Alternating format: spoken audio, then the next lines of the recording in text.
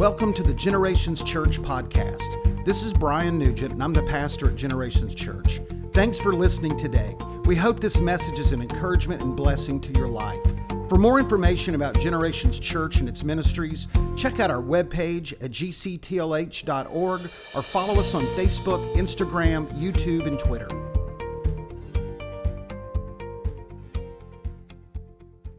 All right, hey, take your Bibles today, turn to the book of 1 Kings, chapter 19.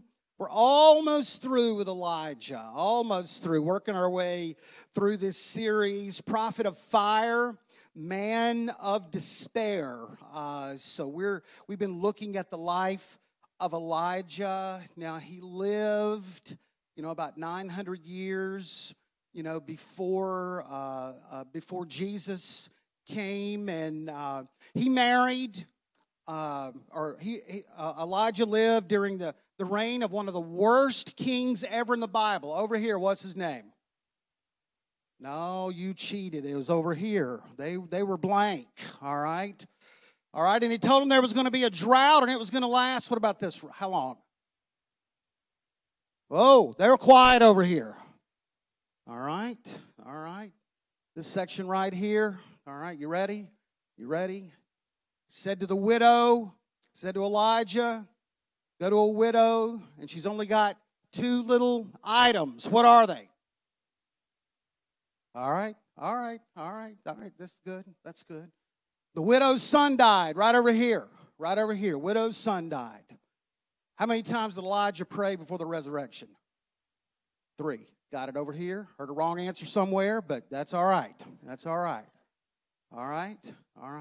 Then there was the drought had ended, but before he did, Elijah had to pray it through. How many times do you have to pray it through? Austin, you got it. All right. I'm pretty pleased. That's good. So they had the drought ended after 3.5 years, and the very end, we talked about it last week. Elijah had the prophets of Baal. They were killed, and we're just going to kind of follow that today. 1 Kings chapter 1 and verse 19. This is right in the aftermath of that. It says, now, Ahab told Jezebel everything Elijah had done and how he had killed all the prophets with a sword. So Jezebel sent a messenger to Elijah to say, may the gods deal with me, be it ever so severely, if by this time tomorrow I do not make your life like that one of them. Okay? That is her reaction once she found out that the prophets of Baal had been killed. Now, Jezebel was mentioned a couple of chapters before, and now she's back in this, kind of takes a central role in the story. So just a few quick facts about Jezebel, just kind of bring you up to date. So Jezebel was the daughter of Ethbaal, king of Sidon. So Sidon was a neighboring country. Man, it was the hotbed of Baal worship. It's where it was kind of the foundational country. It was all exported from there. Sidon, her father was the king. He was so into Baal worship that his name even reflected that. It was called Ethbaal. So that's a little her background. Jezebel promoted the worship of false gods in Israel, harassed and killed God's prophets. So when she comes to the scene as the wife of Ahab, she does not come in casually with Baal worship. She comes in very aggressively. And then Jezebel required the installation of a temple, an altar for Baal, which was built in Samaria. So there was this whole religious system of temples that was instituted by the wishes of Jezebel. So we see her, and we'll talk about her more in just a moment. But I just want to mention, because it just got my attention, like this marriage to Ahab. I mean, this was like one of the most strange relationships. It's one of the most dysfunctional relationships. I mean, from the very beginning, foundationally, man, this is a very strange relationship. Number one, she married what the Bible says is one of the most evil people in the world, okay? You know, I mean, he already had that reputation, but that didn't bother her. That didn't bother her family. You know, his track record, you know, so she married the most evil person in the world. She came from a Baal-worshiping family, you know, so that didn't seem to bother him. I mean, it was probably, you know, some kind of arranged marriage as well. She's the daughter of the king over here, and he's the king of Israel. And from the very beginning, man, this thing is just a mess from the very beginning of that. So people have all kinds of thoughts when it comes to marriage. And if you're a young adult, I just want to take a moment. I just want to talk to you just for a moment. We'll move on just about marriage. Now, let me say, you know, to some of you, it won't be sexual immorality that gets you in a wrong relationship or it takes you down spiritually. To some of you, the problem's going to be loneliness. You see, we see everybody on TV, and they always date. They've always got somebody to date. As soon as they break up with one, they go to the next. And I just want you to know that's a fantasy land. That is not true life, okay? And then you may look around in your life and you're getting a little bit older and you see other people in your life that may be dating, or you have friends that are getting married, and then all of a sudden you feel kind of this social pressure because there doesn't seem to be anyone in your life right now or no one on the horizon, and this is where young people of faith find themselves in trouble. They cannot handle the season of solitude that God gives them. There's just time in your life when there's nobody there, and that doesn't mean that there's anything wrong with you. It's just a time for you and the Lord. He's preparing your heart so when the right person walks in, you'll be ready for them. And some people can't handle that, and that's where they get in trouble. They start making compromises. They make poor choices in that moment. They go, "Hey, I'm never gonna get married. I'm never gonna date. I've never had this or that," and they start to kind of lower their standards in that moment, and they make very poor choices. So, to some of you, it won't be sexual immorality that brings you down. It would be that you cannot handle the season of solitude that's on your life. If there's no one there in your life, it's okay. It's okay. You just enjoy life where you got it. I mean, you just enjoy your freedom. You enjoy your flexibility. Because let me just say, one day marriage is coming and all that fun's over with. Let me just say that. That I do. I mean, it changes a lot of things. Now, I'm not saying about that me personally. I'm just saying generally. Very generally. Okay? So just want to say that. Some people can't handle that season of solitude. And they lower their standards. And if there's nobody there, that's okay. Because if you believe that God's in control of your life, He'll bring the right person at the right time. So it's okay. It's okay. Just a couple of things to remember when choosing a spouse. Find someone that loves Jesus. You knew I was going to say that, right? But I changed that sentence because I used to say, make sure that they're in church. All right? But because they're in church doesn't mean they love Jesus. All right? And I used to say, make sure that you have the same theological beliefs. But because they believe the same as you doesn't mean they love Jesus the same. So you make sure they love Jesus. Okay? And then, another thing just real quick.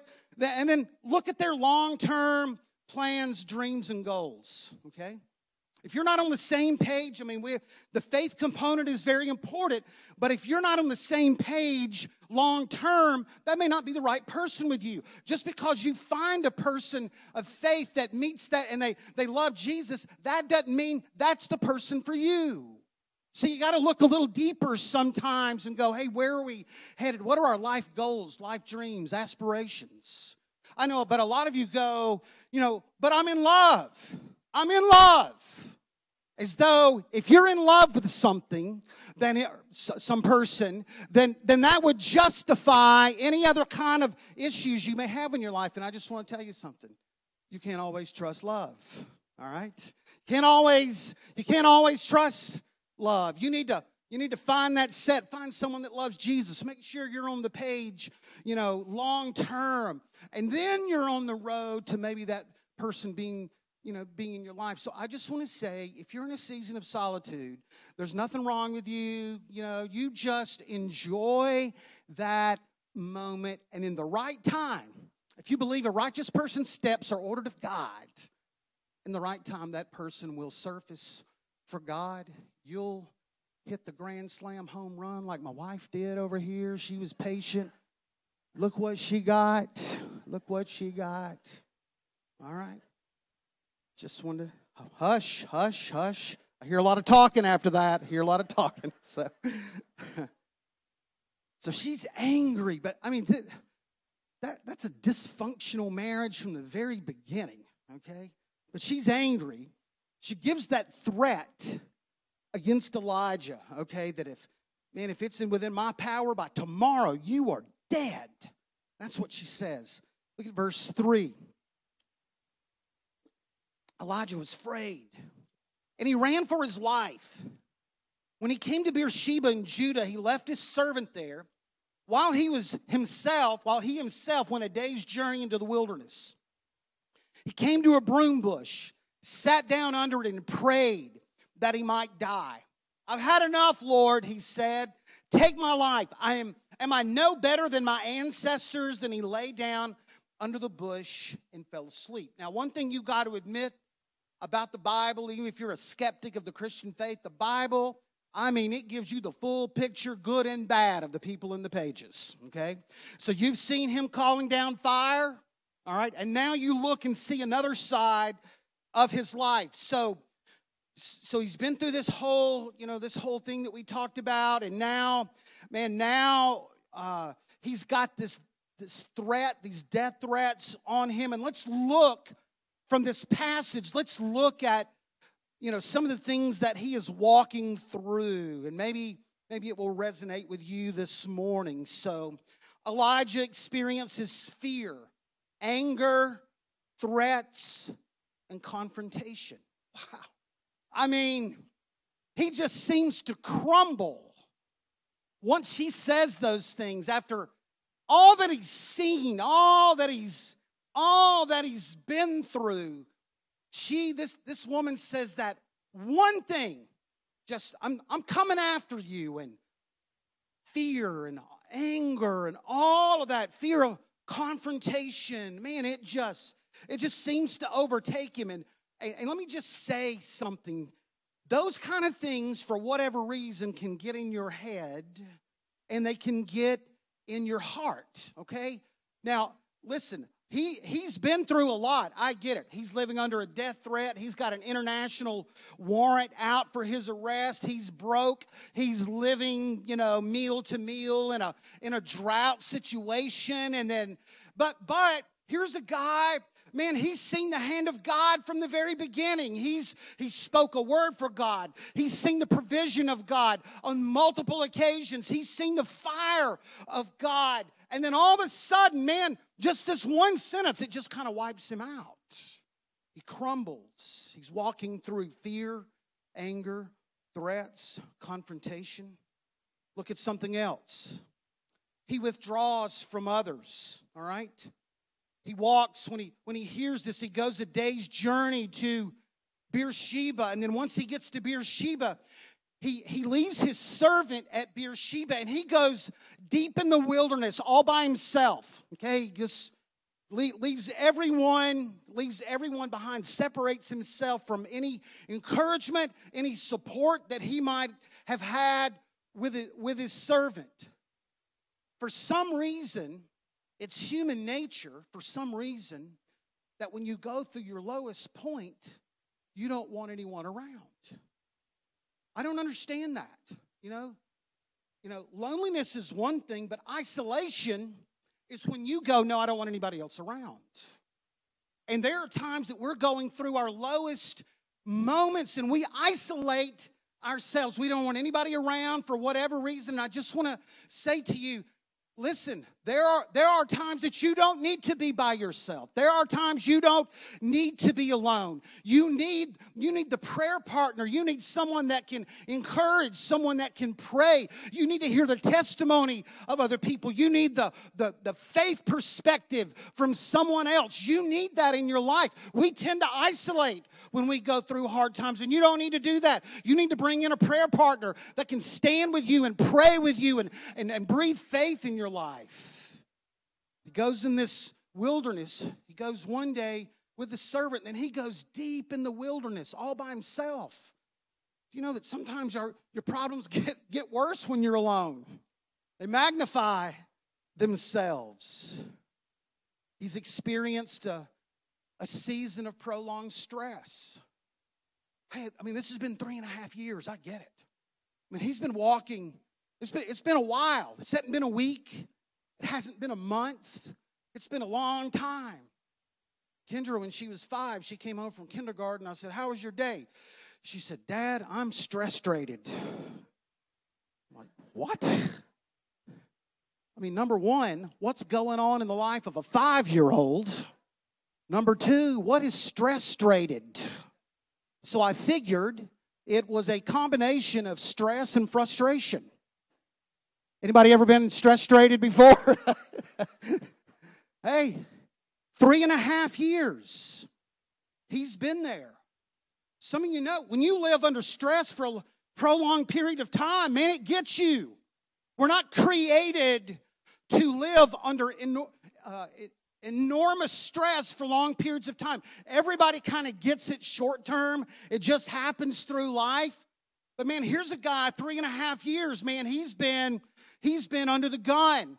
And we see stress that occurs in our life sometimes from money or jobs or relationships, unexpected medical diagnosis, work-life balance is out of control, and we find ourselves under long-term, prolonged stress that's not good for us. And now this situation has caused hopelessness, depression, even thoughts of suicide. Now look at the 2 prayers that he prays. The last prayer that he prayed was for God's fire to come down on the altar. Now I want you to look at this prayer. He came to the broom bush, sat down under it, and prayed that he might die. "I've had enough, Lord," he said. "Take my life. Am I no better than my ancestors?" 2 prayers, back to back, completely different when it comes to faith and perspective. Prolonged stress can work in your life hopelessness, it can work depression, and even thoughts of suicide. Can I just talk about depression for a moment this morning? Can I just say it's no respecter of person?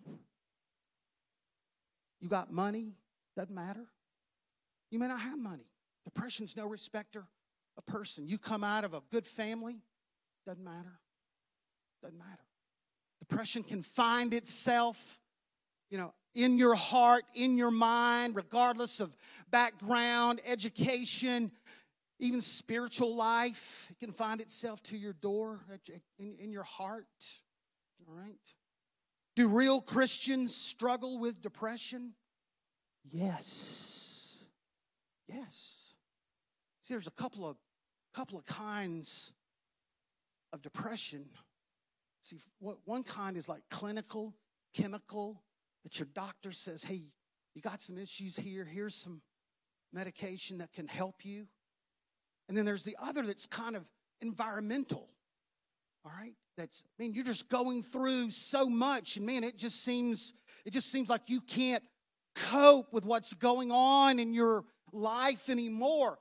Can real Christians struggle with depression? I want to say yes, because we're seeing an example of it right here in Elijah, who's just removed a couple of weeks from seeing God's hand and seeing God's fire on Mount Carmel. All right? Sometimes, we just say,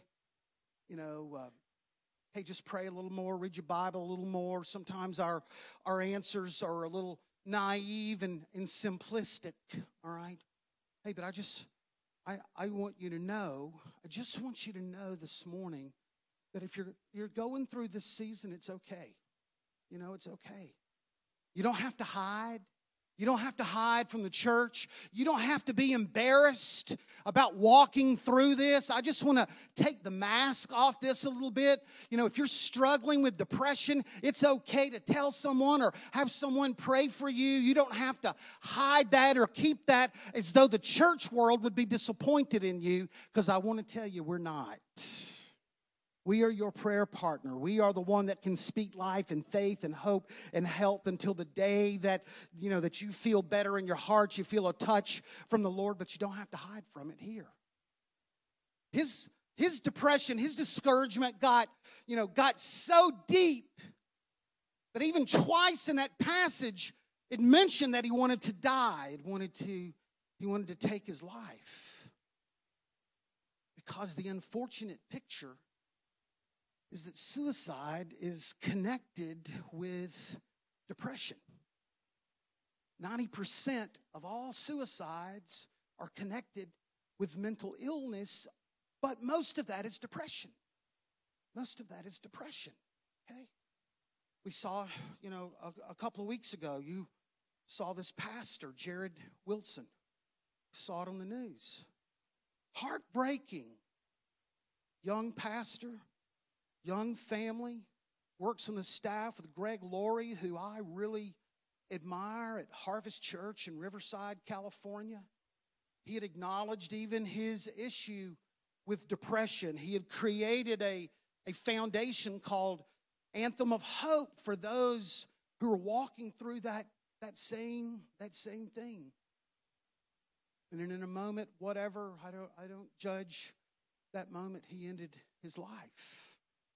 So I just want to say to you today, you're struggling with that. You don't feel like you have to keep that to yourself. I want to say again, don't feel like, sometimes in the church, or it has been in the past, we viewed mental illness differently than physical illness. And I just want to say to you, if you're struggling with that, it's okay. It's okay. We love you. We love you. I want to know not to be in your life, but I just want to grab your hand and journey with that. There may be some other people that you just need to speak and go, hey, I just need some prayer. So I just want you to know you don't have to hide. You don't have to be ashamed. It's not a spiritual deficiency in your life somewhere. Here is a great man of God who is praying to die. Okay? So I just want to say you don't have to be that way. All right? And the last thing that we see him kind of walk through in this session, or this is self-pity. It's self-pity, all right? Am I not better than my ancestors? Because he knew the ancestors were bad. They're bad. What's going on here? Am I not better than these? These folks. Now, while we love self-pity, okay, it's not your friend. It's not your friend. And if you're not careful, self-pity can work itself into this whole component of when you're kind of walking through these issues. Self-pity will make a victim out of you. Self-pity will exaggerate the circumstances to you. Self-pity will make you feel like, you have been treated unfairly. Okay? So he's walking through a lot. That one sentence from Jezebel, man, it just sent him spiraling today. And if you're facing that, whatever you're walking through today, I just want to give you an encouragement. Psalms 39 says, "But now, Lord, what do I look for? My hope is in you." It says, now, Lord, I'm not sure what the plan of rescue is. I don't know what the way of escape is. I'm not sure how you're going to resolve this for my good. But I want you to know this, Lord, my hope is in you. My hope is in you. Whatever you're going through today, whatever you're facing, I want you to put your hope and trust in Jesus Christ. I promise you, He will walk with you through this season. He'll never leave you, never forsake you, and He's going to bring you through out on the other side. I promise you that. I promise you that. My hope is in the Lord. My hope is in the Lord. So he's going through all this. He goes to sleep. Keep reading verse 5. All at once the angel touched him and said, "Get up and eat." He looked around, and there by his head was some bread baked over hot coals, a jar of water, and he ate and drank, and then he laid down again. The angel of the Lord came back the second time and touched him and said, "Get up and eat, for the journey is too much for you." So he got up. He ate, he drank, strengthened by that food. He traveled for 40 days until he reached Horeb. And then he went into a cave and spent the night. All right? So look at the instruction. So listen, he's on the back end of going through some very difficult times. And we can just see a little something here that might speak to us this morning. Look at the instruction from the angel. Rest and eat. Rest and eat. Okay? Sometimes when your life's like going, out of kilter, and we don't know what's happening in our life, we always feel like we've got to be doing something. We don't want to be lazy, so we always feel like we've got to be working on some kind of resolution to the problem. And I want you to know the instruction from the angel was, don't do anything, rest and eat. Listen to me. Because when you're going through prolonged periods of stress and you're going through depression and those kind of things, do you know health and life balance are very important? They're very important. Now, you may not think that's very spiritual from the angel, okay? You might not think it's very complicated, but he says, look, you need to rest. You need to eat. You need to take care of yourself in the midst of this. Can I say, exhaustion and fatigue will not help you with clear thinking and decision making, right? I mean, when you're going through, a difficult time, you need strength and mental clarity. And sometimes we are making decisions when we are exhausted and tired and we're not doing well, or physically we're not doing well. And when we do that, we don't process information like we normally do. And sometimes we make decisions not because it's the right decision, just because it's the easiest, and we're making it from a very tired place. We're not finding the right position. We're finding the right answer. We're finding the easiest answer because we're exhausted, okay? So here's what he says. Rest. Go to sleep. Go to sleep. If I ever thought I'd get an amen out of this congregation, it would be on that. He says rest. Some of you don't sleep. You worry. Your body's exhausted. You're trying to find an answer for something. You're so tired, you can't even hear from the Lord. So exhausted, he says, rest. Elijah sleeps, he gets up, and the angel says, go back to sleep. Take a nap. Make sure you're honoring the Sabbath with your body, which is a day. I mean, that you are unplugged. And let me say, unplugged from your work. This will keep you plugged in and exhausted all the time.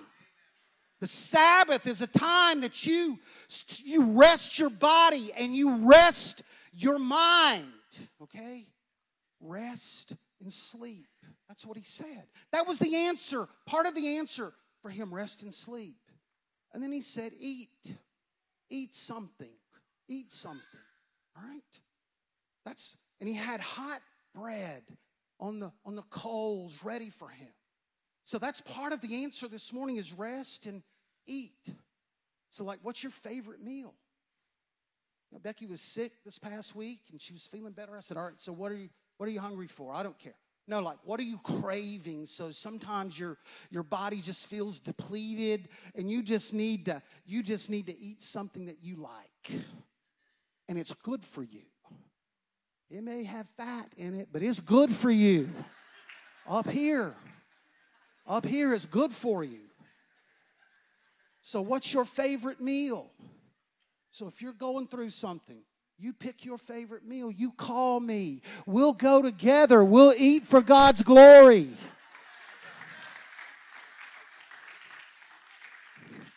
Unless it's sushi, then you're on your own. All fish should be deep fried and in tartar sauce. I think it's in the Bible somewhere.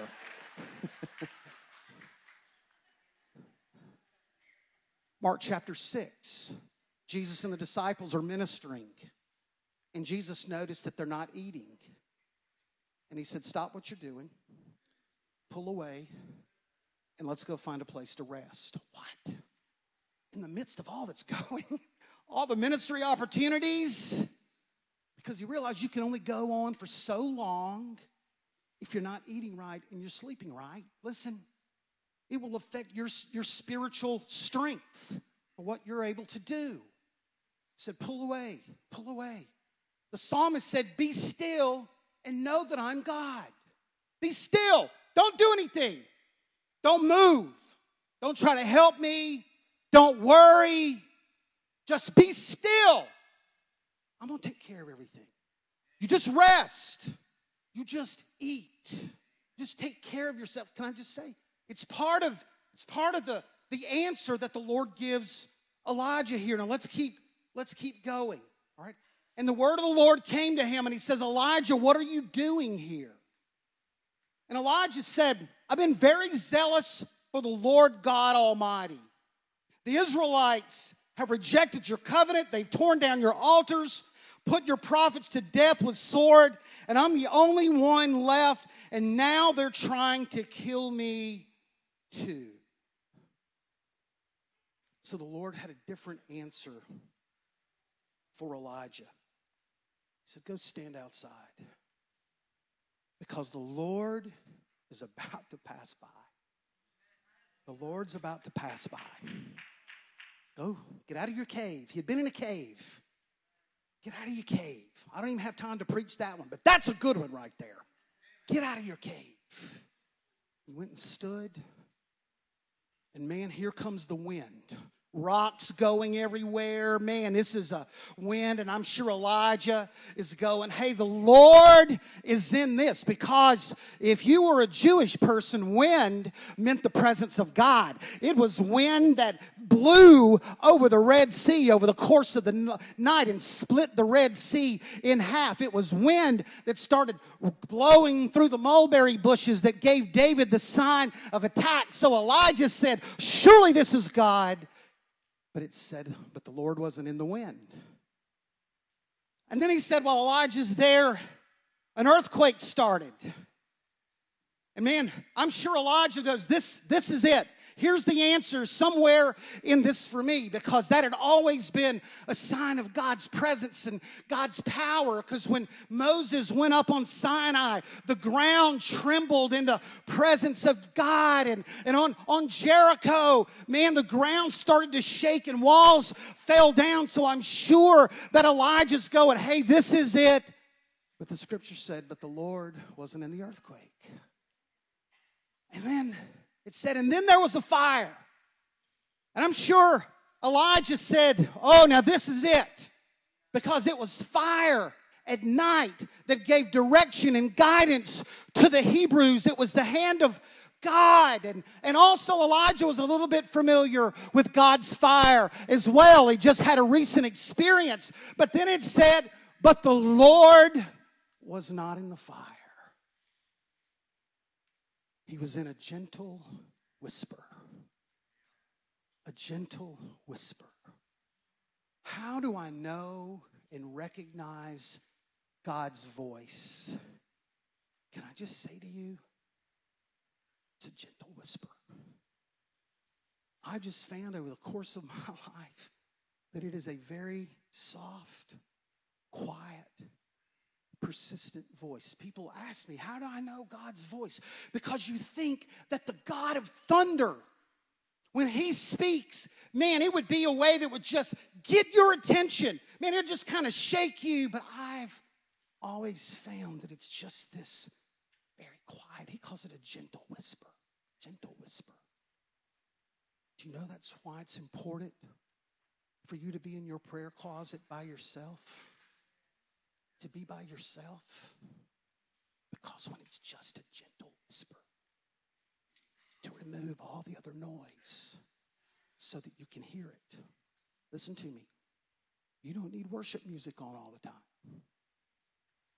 It can be helpful, but he speaks in a gentle whisper, and we need to make sure that we've reduced all the noise so that we can hear God's voice. Okay? He spoke in a gentle whisper. And when that happened, then the Lord passed by.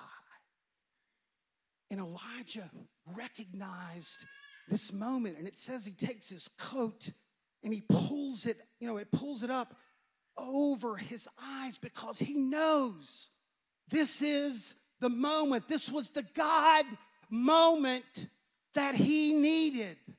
He was had an experience in a moment with the presence of God. It's like when you meet with somebody, you're in their presence, and he said the presence of the Lord is going to pass by. And when he did, man, there was just this awesome moment where he realizes that he is on holy ground, and he's thinking, maybe thinking about other times that, man, God's presence has passed by. When Moses went up on Sinai, he came down and he glowed. His face glowed because of the presence of God. In the temple, when Solomon dedicated it, there was a cloud that came in the top of that sanctuary where they could not even worship because they could not even see because of the cloud of glory. In the upper room, God's presence came by, manifested by fire, manifested by wind. I want to tell you this morning, we don't serve a lifeless idol. We don't serve a dead God. We serve the living God who can send his presence by. Can send his presence. We're created for his presence. We are created for his presence.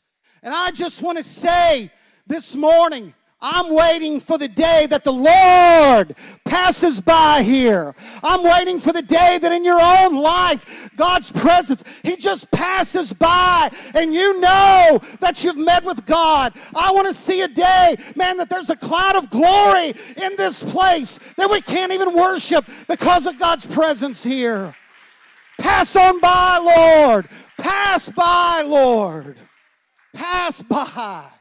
Man, if there's ever a day that our nation needed God's presence, it's today. If there was ever a day that we needed the Lord to pass by, it's today. If there was ever a day that the church needed the power and the presence of God and we needed the Lord to pass by, it's today. I say with all of my heart, pass on by, Lord. Pass on by.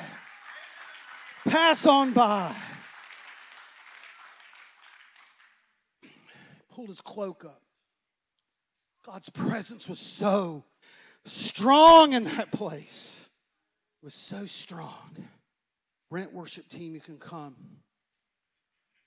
And then he does something else that I think is important. I'm only going to mention it for a moment. I'll finish it next week. He gives direction to Elijah. He said, then the voice comes. Elijah, what are you doing? He tells him. And it says, then the word of the Lord came to him. And he gave him 3 things he wanted to do. I'll talk about that next week, but listen to me.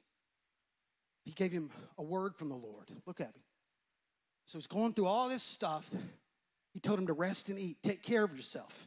You need strength. You need physical strength. He gave him a moment with the presence of God where it strengthened him. Okay? And then came the word of the Lord. He gave him direction, the next things that he was wanting to do. And I want to tell you that what a good model for us, to make sure that we're taking care of ourselves physically, to make sure that we're in the presence of God. And man, some of you need a word today. Some of you need God to speak. Some of you are looking for direction. Some of you are like, man, there are doors on the horizon. I don't know which way to go. There are no doors on the horizon. I'm not sure what to do. And today you need a word from the Lord. He'll give it to you. He'll give it to you. God's not trying to hide His will. God's not trying to hide His plan for you. You'll be patient. You'll be prayerful. If you'll listen to a gentle whisper, He'll give you the right word in the right time. You'll do that. You'll do that. You'll do that. You'll do that. This morning, that word brought guidance and direction for Elijah's next season. Okay? We'll talk about it next week. So maybe you're here today. Maybe you're here today and you are walking through a season of stress. Anxiety, fear has you buckling. Even though you know God's presence and you've seen His hand in the past, just that one, that thought, man, it's got you shaking a little bit. And we saw that in Elijah's life. You've got all this fear and anxiety.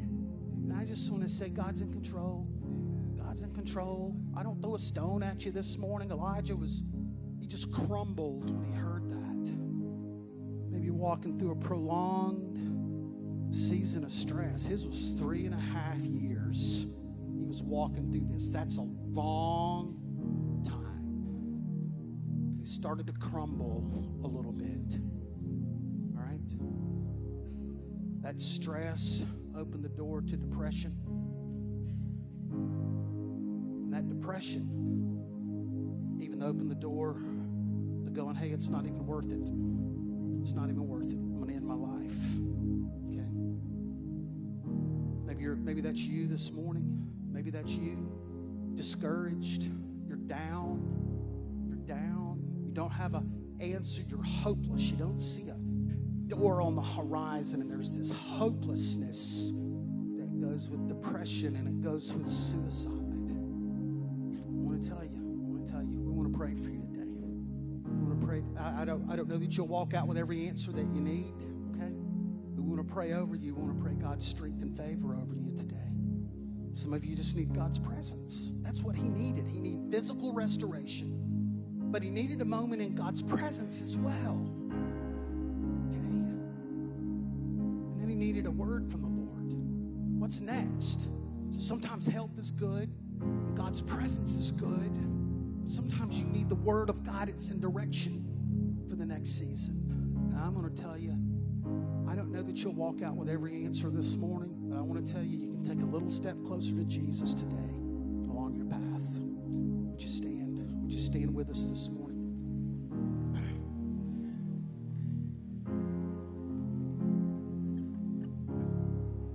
Here is the promise of Jesus this morning, okay? Matthew 11. Come to me, all you who are tired, exhausted, fatigued, prolonged stress. You're worn out. Come to me, all you who are tired and have heavy loads. Long period of time. And He said, here's His promise. I'll give you rest. I'll give you rest. We'll work out all the details of the other stuff later, but like right now, I'm just going to give you rest. I'm going to hold your hands up. I'm going to be right beside you. I'm going to speak encouragement to you. I will give you rest. Every head back. Thank you for listening to the Generations Church podcast. We hope you enjoyed the message today and pray God's greatest blessings on you. For more information about Generations Church and its ministries, check out our webpage at gctlh.org or follow us on Facebook, Instagram, YouTube, and Twitter.